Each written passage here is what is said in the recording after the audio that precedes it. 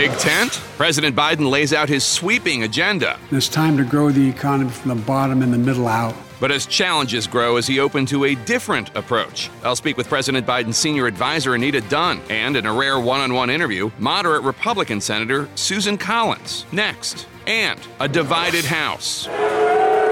Republicans look to punish leaders who broke with former President Trump as the House Minority Leader doubles down on the big lie and a lot of big little lies. In today's Republican Party, is there room for anyone else? I'll speak with Biden backer and the wife of the late Senator John McCain, Cindy McCain, next. Plus, waiting to exhale. The number of U.S. COVID deaths hits the lowest rate in months, but vaccination rates are also starting to slow. How can the U.S. make the case to those who are hesitant to get the shot?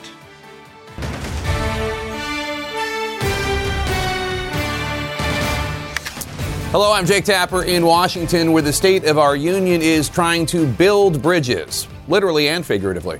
President Biden's massive multi-trillion-dollar plans for the nation's infrastructure, as well as his plan to expand social safety net programs, are now being put to the test in a Congress more divided than at any time in modern history, as polls show a majority of Americans do nonetheless want political leaders to prioritize being bipartisan over achieving everything they want to accomplish.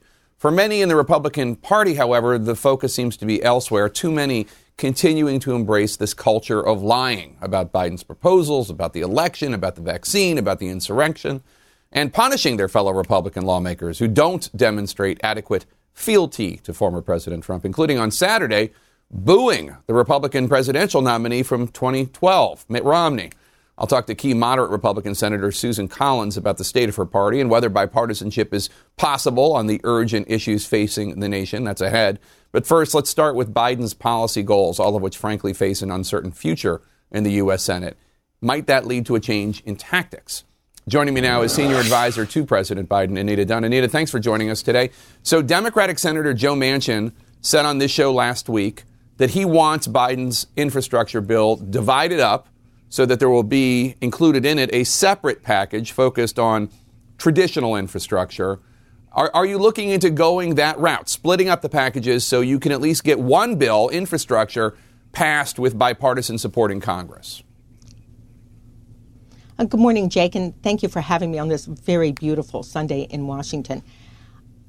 President Biden has been clear that he knows this is a negotiation, that he knows that negotiation requires compromise at some point, and that he wants to move this package forward in a bipartisan way, if that's possible. He had a very good conversation with West Virginia Senator Capito at the end of last week. She and some of her Republican colleagues had stepped forward with a counter-proposal package that does focus around traditional infrastructure. And this is something we plan to have serious discussions with Senator Capito and her colleagues. Mm-hmm. The president has said his red line is inaction, that we cannot afford not to make these investments in America's economy, in America's workers, in good jobs for workers.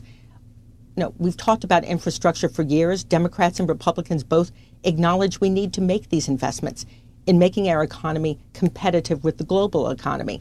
So we're looking forward to having discussions. We are open to people's ideas. This is discussion time and idea time for the White House. So Biden invited Senate Republicans to meet with him again at the White House for infrastructure negotiations later this month. He has said it's a no-go if they're only willing to agree to 1/4 or 1/5 of what he's proposed, which is $2.3 trillion. Now, as you note, Senator Capito has put together a proposal. It's about $600 billion. Would the president be willing to go down from $2.3 trillion to, say, $1 trillion in order to reach compromise? I'm not asking you to negotiate with me, but are you saying that there is a possibility of meeting in the middle somewhere when it comes to how much money to be spent?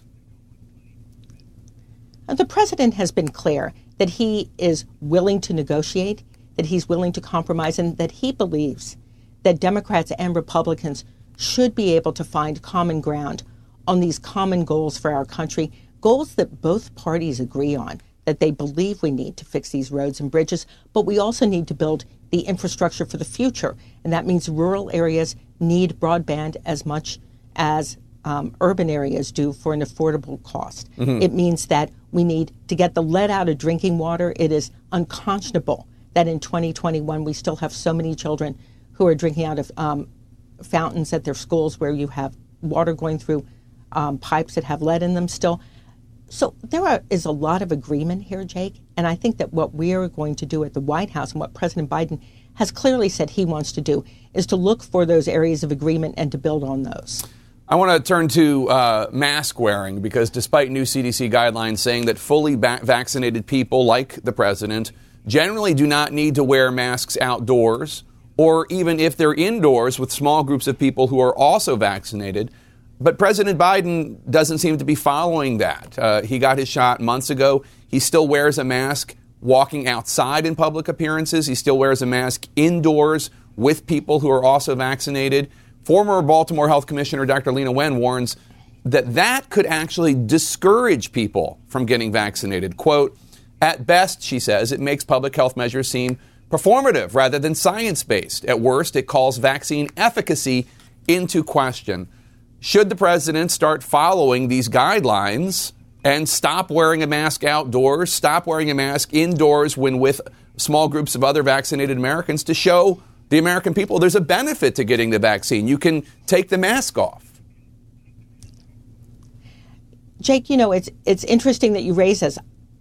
I myself found that I was still wearing my mask outdoors this week because it has become such a matter of habit. I think the president takes the CDC guidelines very seriously, and he's always taken his role as sending a signal to follow the science very seriously as well. We do take some extra precautions for him because he is the president of the United States, but I would say that people should follow the CDC guidelines, and they should take advantage of getting the vaccine, getting fully vaccinated, and taking that mask off, particularly as the weather grows so beautiful and we all want to be outside. It's a lot more fun to take that outside walk without a mask, that outside bike ride. And I think that as people get vaccinated, they're enjoying it and they're enjoying that freedom. So as we move forward, I think that you will see more and more people enjoying that freedom, getting the vaccine, and realizing it's one big step towards normalcy in this country. Yeah, more and more people, including the president, perhaps. Let me ask you, because we're running out of time, India is experiencing one of the worst COVID outbreaks in the world right now. Hospitals there are overwhelmed. Crematoriums are burning throughout the night as the dead bodies pile up. I understand that the U.S. Has begun sending some supplies to India to help, but the U.S. is also sitting on millions of doses of the AstraZeneca vaccine, which has not been approved for use in the U.S. Why isn't the Biden administration releasing the AstraZeneca stockpile right now to save lives in India, which is a close ally of the United States in desperate need? So to be clear, Jake, there isn't some huge warehouse filled with AstraZeneca vaccines that we can just release at a moment's notice.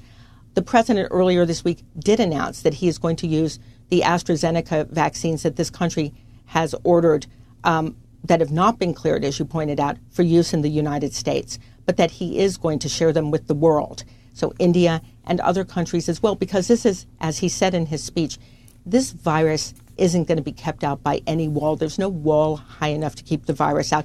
It's a global health emergency.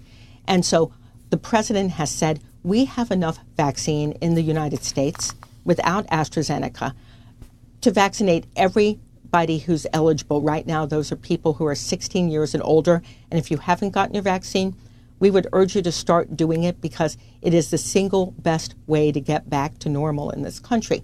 But in terms of the AstraZeneca, as soon as it is ready to be shared with the world, we plan to share it. The president has said that. We also had our first aid flights to India land there on Friday. They will continue. We are getting them essential products that they need urgently, oxygen, PPE. It's a global health crisis. Yeah. And unfortunately, what is going on in India is something that we have to worry about for the rest of the world as well. Right. Lastly, we're running out of time, Anita. President Biden said in an interview that schools should probably all be open in the fall. Can you clarify, is it the Biden administration's position that all K-12 schools should be back full time, in-person learning, start of next school year? And is the Biden White House willing to push back on any teachers' unions or others who stake out any position to the contrary, not backed up by science.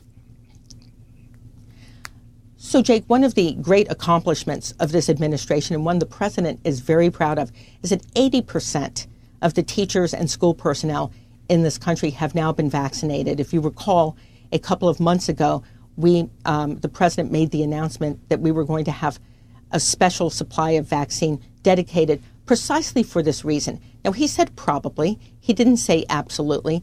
But given the science, if the vaccination program in this country proceeds, if people do go get their vaccines, he does believe that schools should be able to reopen in September and reopen safely following the CDC guidelines. But he said probably. He did not say absolutely, because we've all seen this since, unfortunately, January of 2020. It's an unpredictable virus. It is a virus that has, it mutates. So we can't look in a crystal ball and say what September looks like, but we do believe that if people, go get their vaccine, if they have doubts about it, they should ask their doctor. They should ask people who've already gotten it. Yeah. They should certainly do their own research. But if people get their vaccine, if schools follow the CDC guidelines, then, as he said, we probably should be able to have them open. All right, Anita Dunn, thank you so much for your time today. Appreciate it. Go enjoy this beautiful weather. In a party where it's bad politics to simply say hello to the president, where's the room for compromise? I'm going to ask a senator known for working across the aisle. Senator Susan Collins joins me next, live from Bangor, Maine. Stay with us.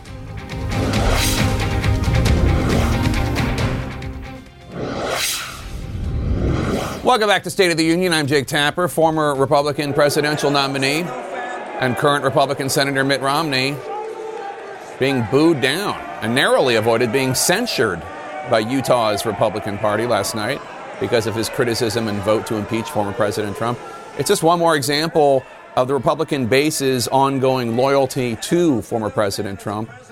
The big question, of course, what now? Is there room for anything else? My next guest is a moderate Republican with a history of reaching across the aisle. She surprised a lot of people by decisively winning her seat again in 2020. Joining me now exclusively for her first national TV interview in quite a long time, Senator Susan Collins of Maine. She joins us live from Bangor. Senator, it's an honor to have you. Thank you so much. Thank you, Jake. Great to join you. So you just heard from top White House advisor Anita Dunn laying out a case for the president's infrastructure package. The $600 billion Republican proposal offered by Senator Capito and others is just a fraction of what Biden's offering. Now, you say that Biden's plan has $938 billion in traditional infrastructure. So are you willing to go that high on a compromise? $938 billion, $1 trillion. Is that like a good point for discussion? Well, at this point, I think now that the Republicans have put forth a reasonable offer, it's up to the president to do a counteroffer to us. I would point out that if you look at all of the president's recent proposals, they total more than $4.1 trillion. That's the amount that we spent to win World War II. So this is an enormous package when you take both the traditional core infrastructure parts and the huge expansion of social programs that the president is advocating. Yeah, I mean, in World War II, dollars, of course, but I take your point. It's a big It's a big proposal. Now, you've said that a modest increase in the corporate tax rate would be okay with you to help pay for infrastructure, because Biden is proposing tax increases to try to pay for at least some of these proposals. The current corporate tax rate is 21%. Biden wants 28%. Would you be willing to meet in the middle at 25% or so? Well, let me tell you what I won't support. I won't support American businesses paying the highest corporate tax rate among developed countries in the world once again. And unfortunately, that's what 28% would be. And that means that jobs would once again go overseas. So I think we need to look at a wide variety of pay-fors, but first, we need to determine the scope of the bill, and we need to determine what the top line is going to be. There are a host of different ways to pay for it, But that's premature to get to until we decide the amount and what exactly is it going to cover. Let me ask you, because some of your Republican colleagues have suggested that Biden's calls for bipartisanship were just campaign rhetoric, just a charade, and he's been governing as a far-left partisan Democrat. You served with Joe Biden in the Senate for quite some time. When's the last time you talked with him? Is he trying to win your vote? Is he trying to work with you? I last talked with him on Super Bowl Sunday. He called me out of the blue. At that point, we were talking about the COVID package, and I was very disappointed, having led a group of 10 Republicans who went to the White House with a good faith first offer on the COVID package. And the very next day, unfortunately, Senator Schumer triggered a process in the budget. It's known as reconciliation, that essentially is used to block out the minority party. So this is going to be a test for Joe Biden. The Joe Biden that I knew in the Senate was always interested in negotiation. I thought very highly of him. I like him. I worked with him. This is going to be a test on whether President Biden is truly interested in bipartisanship. If he is, we can get there on the core infrastructure package. And by that, I mean roads, bridges, highways, rail, waterways, and, of course, broadband. Yeah, reconciliation used to pass the Trump tax cuts, though, right? I'm sorry? Reconciliation was also used to pass the Trump tax cuts. I mean, it's not just Democrats who use that to shut out the minority party. Republicans just did it, too. There was a different approach that was used for the 2017 tax cuts. We did go through committee. There were extensive hearings. There was a markup. That's not what happened with the COVID package. Now, the president says that that is because it is an emergency. But in the case of infrastructure, we have time to go through the committee process, to hear from experts, to get diverse views, and to try to come together. And I hope very much that that is what we will do.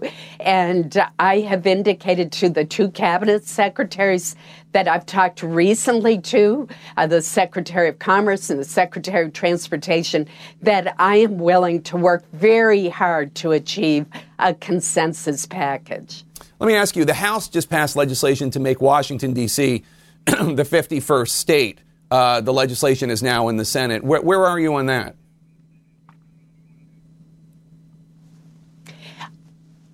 Washington, D.C. is a city. It's not a state. Now, there is a way to ensure that the residents of D.C. have voting representation in Congress, and that is for D.C. to become part of Maryland, just as parts of D.C. became parts of Virginia many years ago. That would give the residents of D.C. a new House member, and they would be represented in the Senate by Maryland senators. So I think that's a good way for us to approach this issue. There are also constitutional issues to be dealt with. Let me ask you, you're on the Senate Intelligence Committee. Federal investigators are looking into at least 2 incidents of the so-called Havana syndrome, attacks in the United States, mysterious and invisible attacks leading to symptoms such as ear-popping, vertigo, headaches, nausea. One of the attacks came near the White House. It sickened a national security official. You've been focusing on this on the Intelligence Committee. What have you learned that you can tell us? How concerned should Americans be? I am absolutely outraged at these attacks on our American personnel serving overseas. They started in Havana, or were first identified there. There's a mysterious direct energy weapon that is being used, and it is causing, in some cases, permanent traumatic brain injury. And yet the personnel involved, there have been other attacks around the world, have had a difficult time getting both the medical care and the financial help that they need. from the CIA, and that is outrageous. What we need to do, and I'm introducing and working on legislation, is to ensure they get the medical care and the financial compensation that they need, and we need a whole-of-government approach to identify what adversary is targeting American personnel who are serving particularly overseas, but now we hear reports of cases here. I am hopeful that with the new CIA director, whom I've talked to about this issue twice, he is committed, and also the chair, Mark Warner, and the vice chair, Marco Rubio of the Intelligence Committee, have announced that we're going to continue our investigations and get to the bottom of this absolutely outrageous attacks on our men and women who are serving our country. Let's turn to the state of the Republican Party. Your fellow Republican Senator Mitt Romney, who I believe is a friend of yours, he was booed by delegates at the Utah Republican Convention yesterday. What was your reaction when you saw that clip of him being booed and the close vote to censure him? I was appalled. Mitt Romney is an outstanding senator who serves his state and our country well.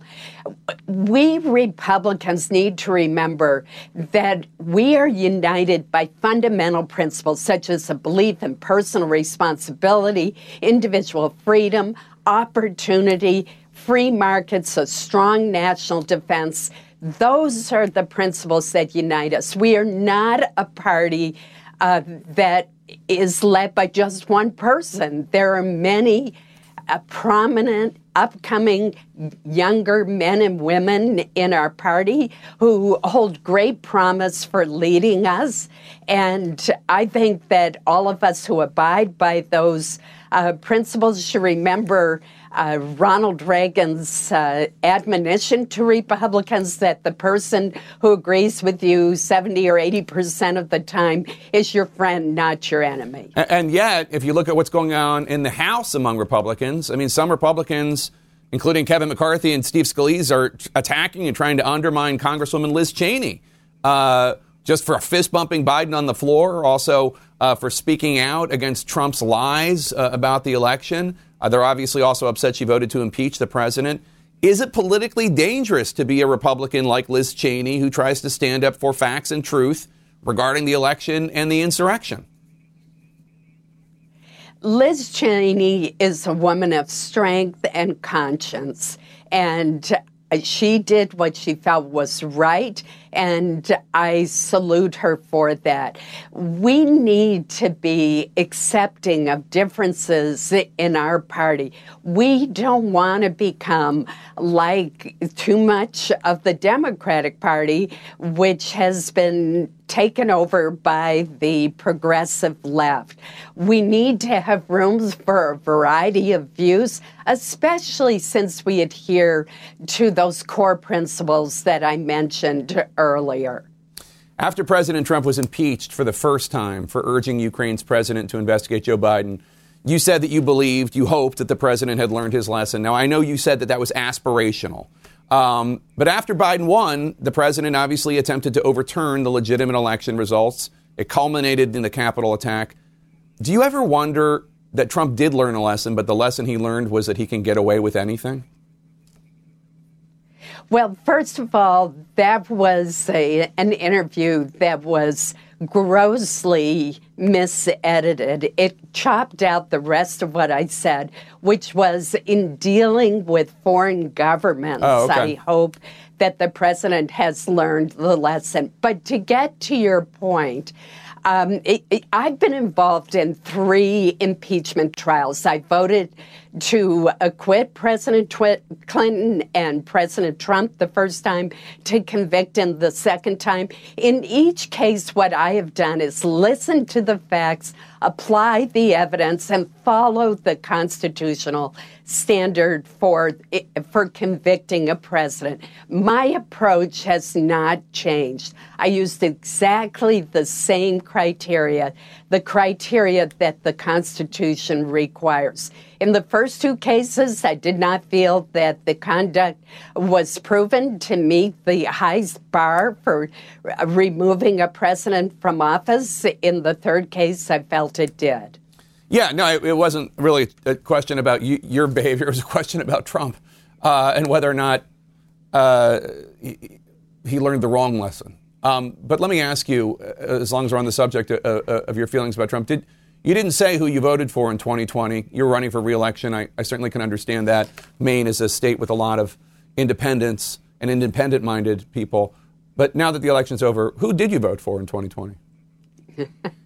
Nice try, Jake. I got asked that a great deal, and I'm going to keep my vote private. To me, my election was always all about who could better represent Maine and the country. I will work with whomever is the president. I've done that with 4 presidents, and I'm going to continue to do that with President Biden. To me, that's important, the ability to be able to work with the president, whether or not the president is of your party, and also to be able to work across the aisle and forge bipartisan consensus on the many important issues that we face. And I hope to be successful in helping to forge a bipartisan infrastructure package. All right, Senator Susan Collins, Republican of Maine, it's great to see you. Don't be such a stranger. Hope to have you on again sometime soon. Thanks for joining us. Thank you, Jake. John McCain has been gone for 3 years now. Would he even recognize the Republican Party today? His widow, Cindy McCain, on her husband's legacy and her possible role in a Biden administration. That's next.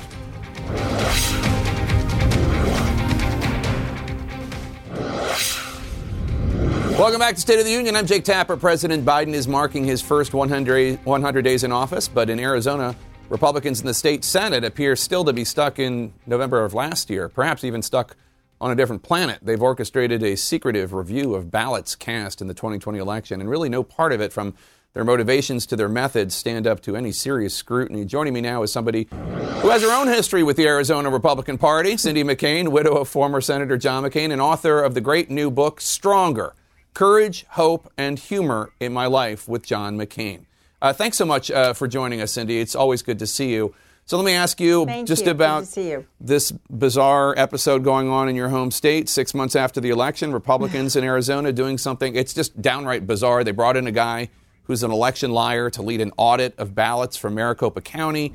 Even though the election board there is led by Republicans, they're using ultraviolet light and other methods to examine ballots, looking for evidence of voter fraud. Obviously the same lie that fueled the January 6th attack on the Capitol. What do you make of all this? Is the Arizona Republican Party undermining democracy?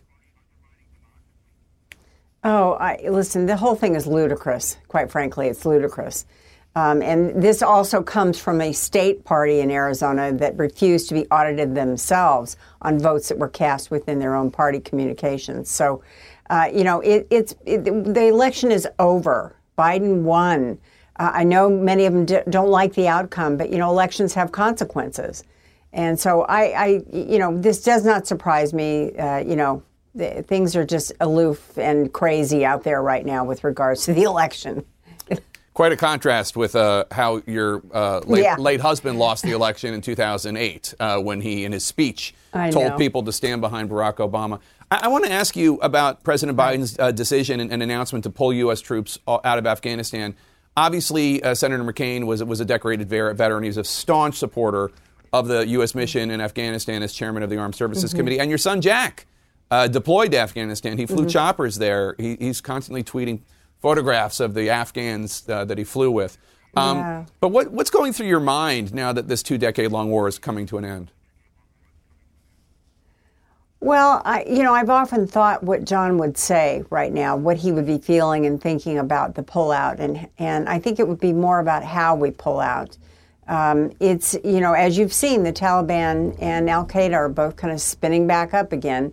And so I don't know that I'm not one to judge whether or not this is right or wrong. I don't have any military expertise. But I do know many lives were lost. And unless we do this the correct way, and I believe we will, I believe in the president, that the whole effort will be for nothing unless we do it correctly. And so I think I've seen that our military leaders are in favor of this to some degree. So I have my best faith in what the president's decision has been. Speaking of the president, Politico reports that you're being vetted to be the ambassador to the United Nations World Food Program, which would make you the first Republican appointed to a Senate-confirmed position in a Biden administration. If Biden were to officially offer you that position, would you accept it? You know, right now I'm concentrating on 3.5 grandbabies. We have another one on the way, and my work, as you know, on human trafficking and human rights violations. So I would listen. I'm proud for the work that I've done for the president. I was grateful to be able to endorse him and be a part of the campaign. So I will, in whatever way that he sees fit, I will be proud and honored to serve. It's going to be 3 years in August since your husband's passing. You've said in other interviews that writing this book helped you with the grieving process. President Biden is fond of saying that the day will come when the thought of a lost loved one will bring a smile to your lips before it brings a tear to your eye. He's a man that knows from grief. Have you reached that yet, where the memory of Senator McCain makes you smile before it makes you sad? I'm getting there. I really am. I mean, he obviously, as you said, writing this book has been very cathartic for me. And it gave me, because of COVID, because that's the period of time that I wrote it, it really helped me grieve, and because I hadn't faced that yet. And so I'm almost there. You know, it's hard, though. It's a process, and nobody else's process is like your own, and you have to be able to do it on your own. So it's helpful. It's been nice to relive a lot of the really fun things that I did with him. What about all the life that is being brought into the McCain land? Does that help at all? Yeah. Megan just had a baby. Jimmy's about to have his second baby. Does it help? Does it have an effect? Oh, it has a great effect. I mean, life goes on. But Jimmy's first baby, Luke, was born almost to the day that John died. And so there's something in that tells me that that John obviously wanted us to move on, and that's very, very much a part of this. But it's so exciting. I just love it to death. I really do. All right. Well, I'm glad you're enjoying being a grandma, and maybe you'll be an ambassador, and we'll talk to you. We'll talk to you then, I assume. Congratulations on the book, Cindy. Good to see you. Thank you. I appreciate it. Thank you. The House Minority Leader repeats an already debunked lie about Joe Biden as the Hamburglar. Is nonsense just now part of the House GOP platform? Stay with us.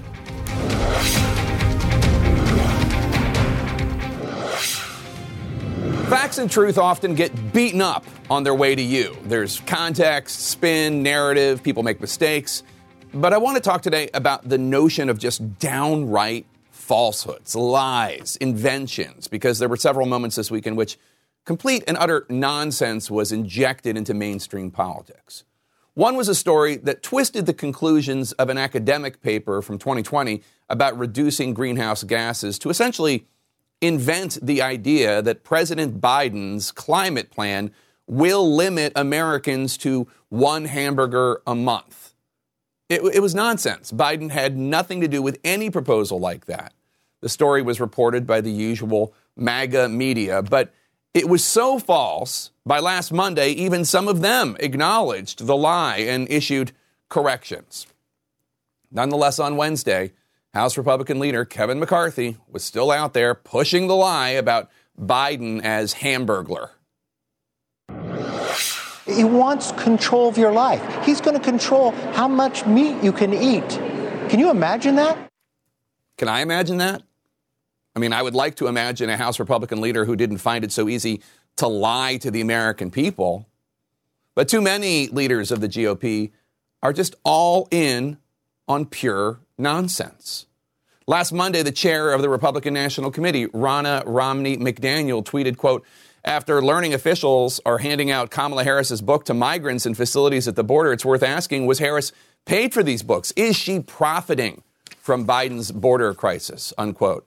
This was a reference to another downright lie, a story that first appeared in the New York Post that grabbed a photo of one copy of the children's book by the vice president in a shelter and invented this fiction that the book was being handed out in welcome kits given to migrant children at a shelter in Long Beach, California. Not true. And that Harris was, as McDaniel falsely suggested, quote, profiting from Biden's border crisis, unquote. None of it's true. It was one book donated to the shelter. The New York Post deleted the story. Then they rewrote it. The so-called journalist who wrote it up no longer works for the Post. She said it was an incorrect story she was forced to write. The Post denies that. In any case, the story about the vice president's book was a lie. It was all made up. Guess what? Ronna McDaniel's tweet is still up. Why? Well, why not? I mean, this tweet's still up from the organization she runs, the Republican National Committee, featuring prevaricating attorney Sidney Powell, falsely claiming, quote, President Trump won in a landslide, unquote. The same lies fueling this deranged recount going on in Arizona this week, led by another election liar and encouraged down in Mar-a-Lago. I wouldn't be surprised if they found thousands and thousands and thousands of votes. I mean, it is just incredible that that sad scene represents what so many folks consider intimidating.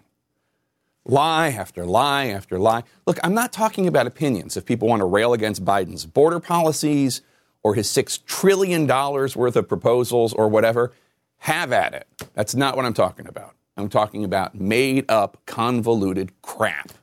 And it's having an impact. Look at the polls showing that almost half of Republican voters will likely refuse to get vaccinated, while Republican leaders with zero medical expertise, zero, such as Wisconsin Senator Ron Johnson, take to the airwaves to contradict health experts urging vaccinations. Because it's not a fully approved vaccine, I think we probably should have limited the distribution to the vulnerable. I mean, what is this? Does he really think every one of the more than 576,000 people in the U.S. who have died and the millions who have gotten very sick, does he think every one of them was just in the really vulnerable group? Because they were not. Is Senator Johnson trying to get more Americans sick? We have multiple vaccines that work. Trump got vaccinated. The incentive structure in the Republican Party and its media does not punish those who spread bad medical advice or lies. In fact, quite the opposite. Telling the truth as a Republican official can be hazardous to your political health. Here's Utah Senator Mitt Romney yesterday being booed at the Utah Republican Convention. Romney was trying to criticize Biden's policies and his approach, but it was a struggle for him to get those words out because of his words and votes previously against Trump.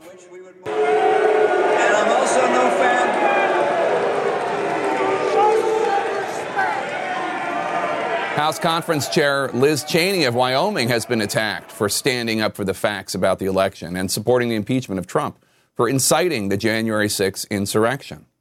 This week, after Cheney came out in support of a commission that would focus on the insurrection, McCarthy and his deputy Steve Scalise, both all-in election liars, started attempting to undermine Cheney in earnest. As Congressman Anthony Gonzalez, another House Republican who voted to impeach former President Trump, told our Manu Raju this week, quote, if a prerequisite for leading our conference is lying to our voters, then Liz is not the best fit, unquote. It's my opinion that the United States needs a healthy, thriving, fact-based Republican Party. It is difficult to look at these events, all of them just from the last week, and conclude that we have one. A look at the debate over policing reform from vantage points you might not have seen before. That's next.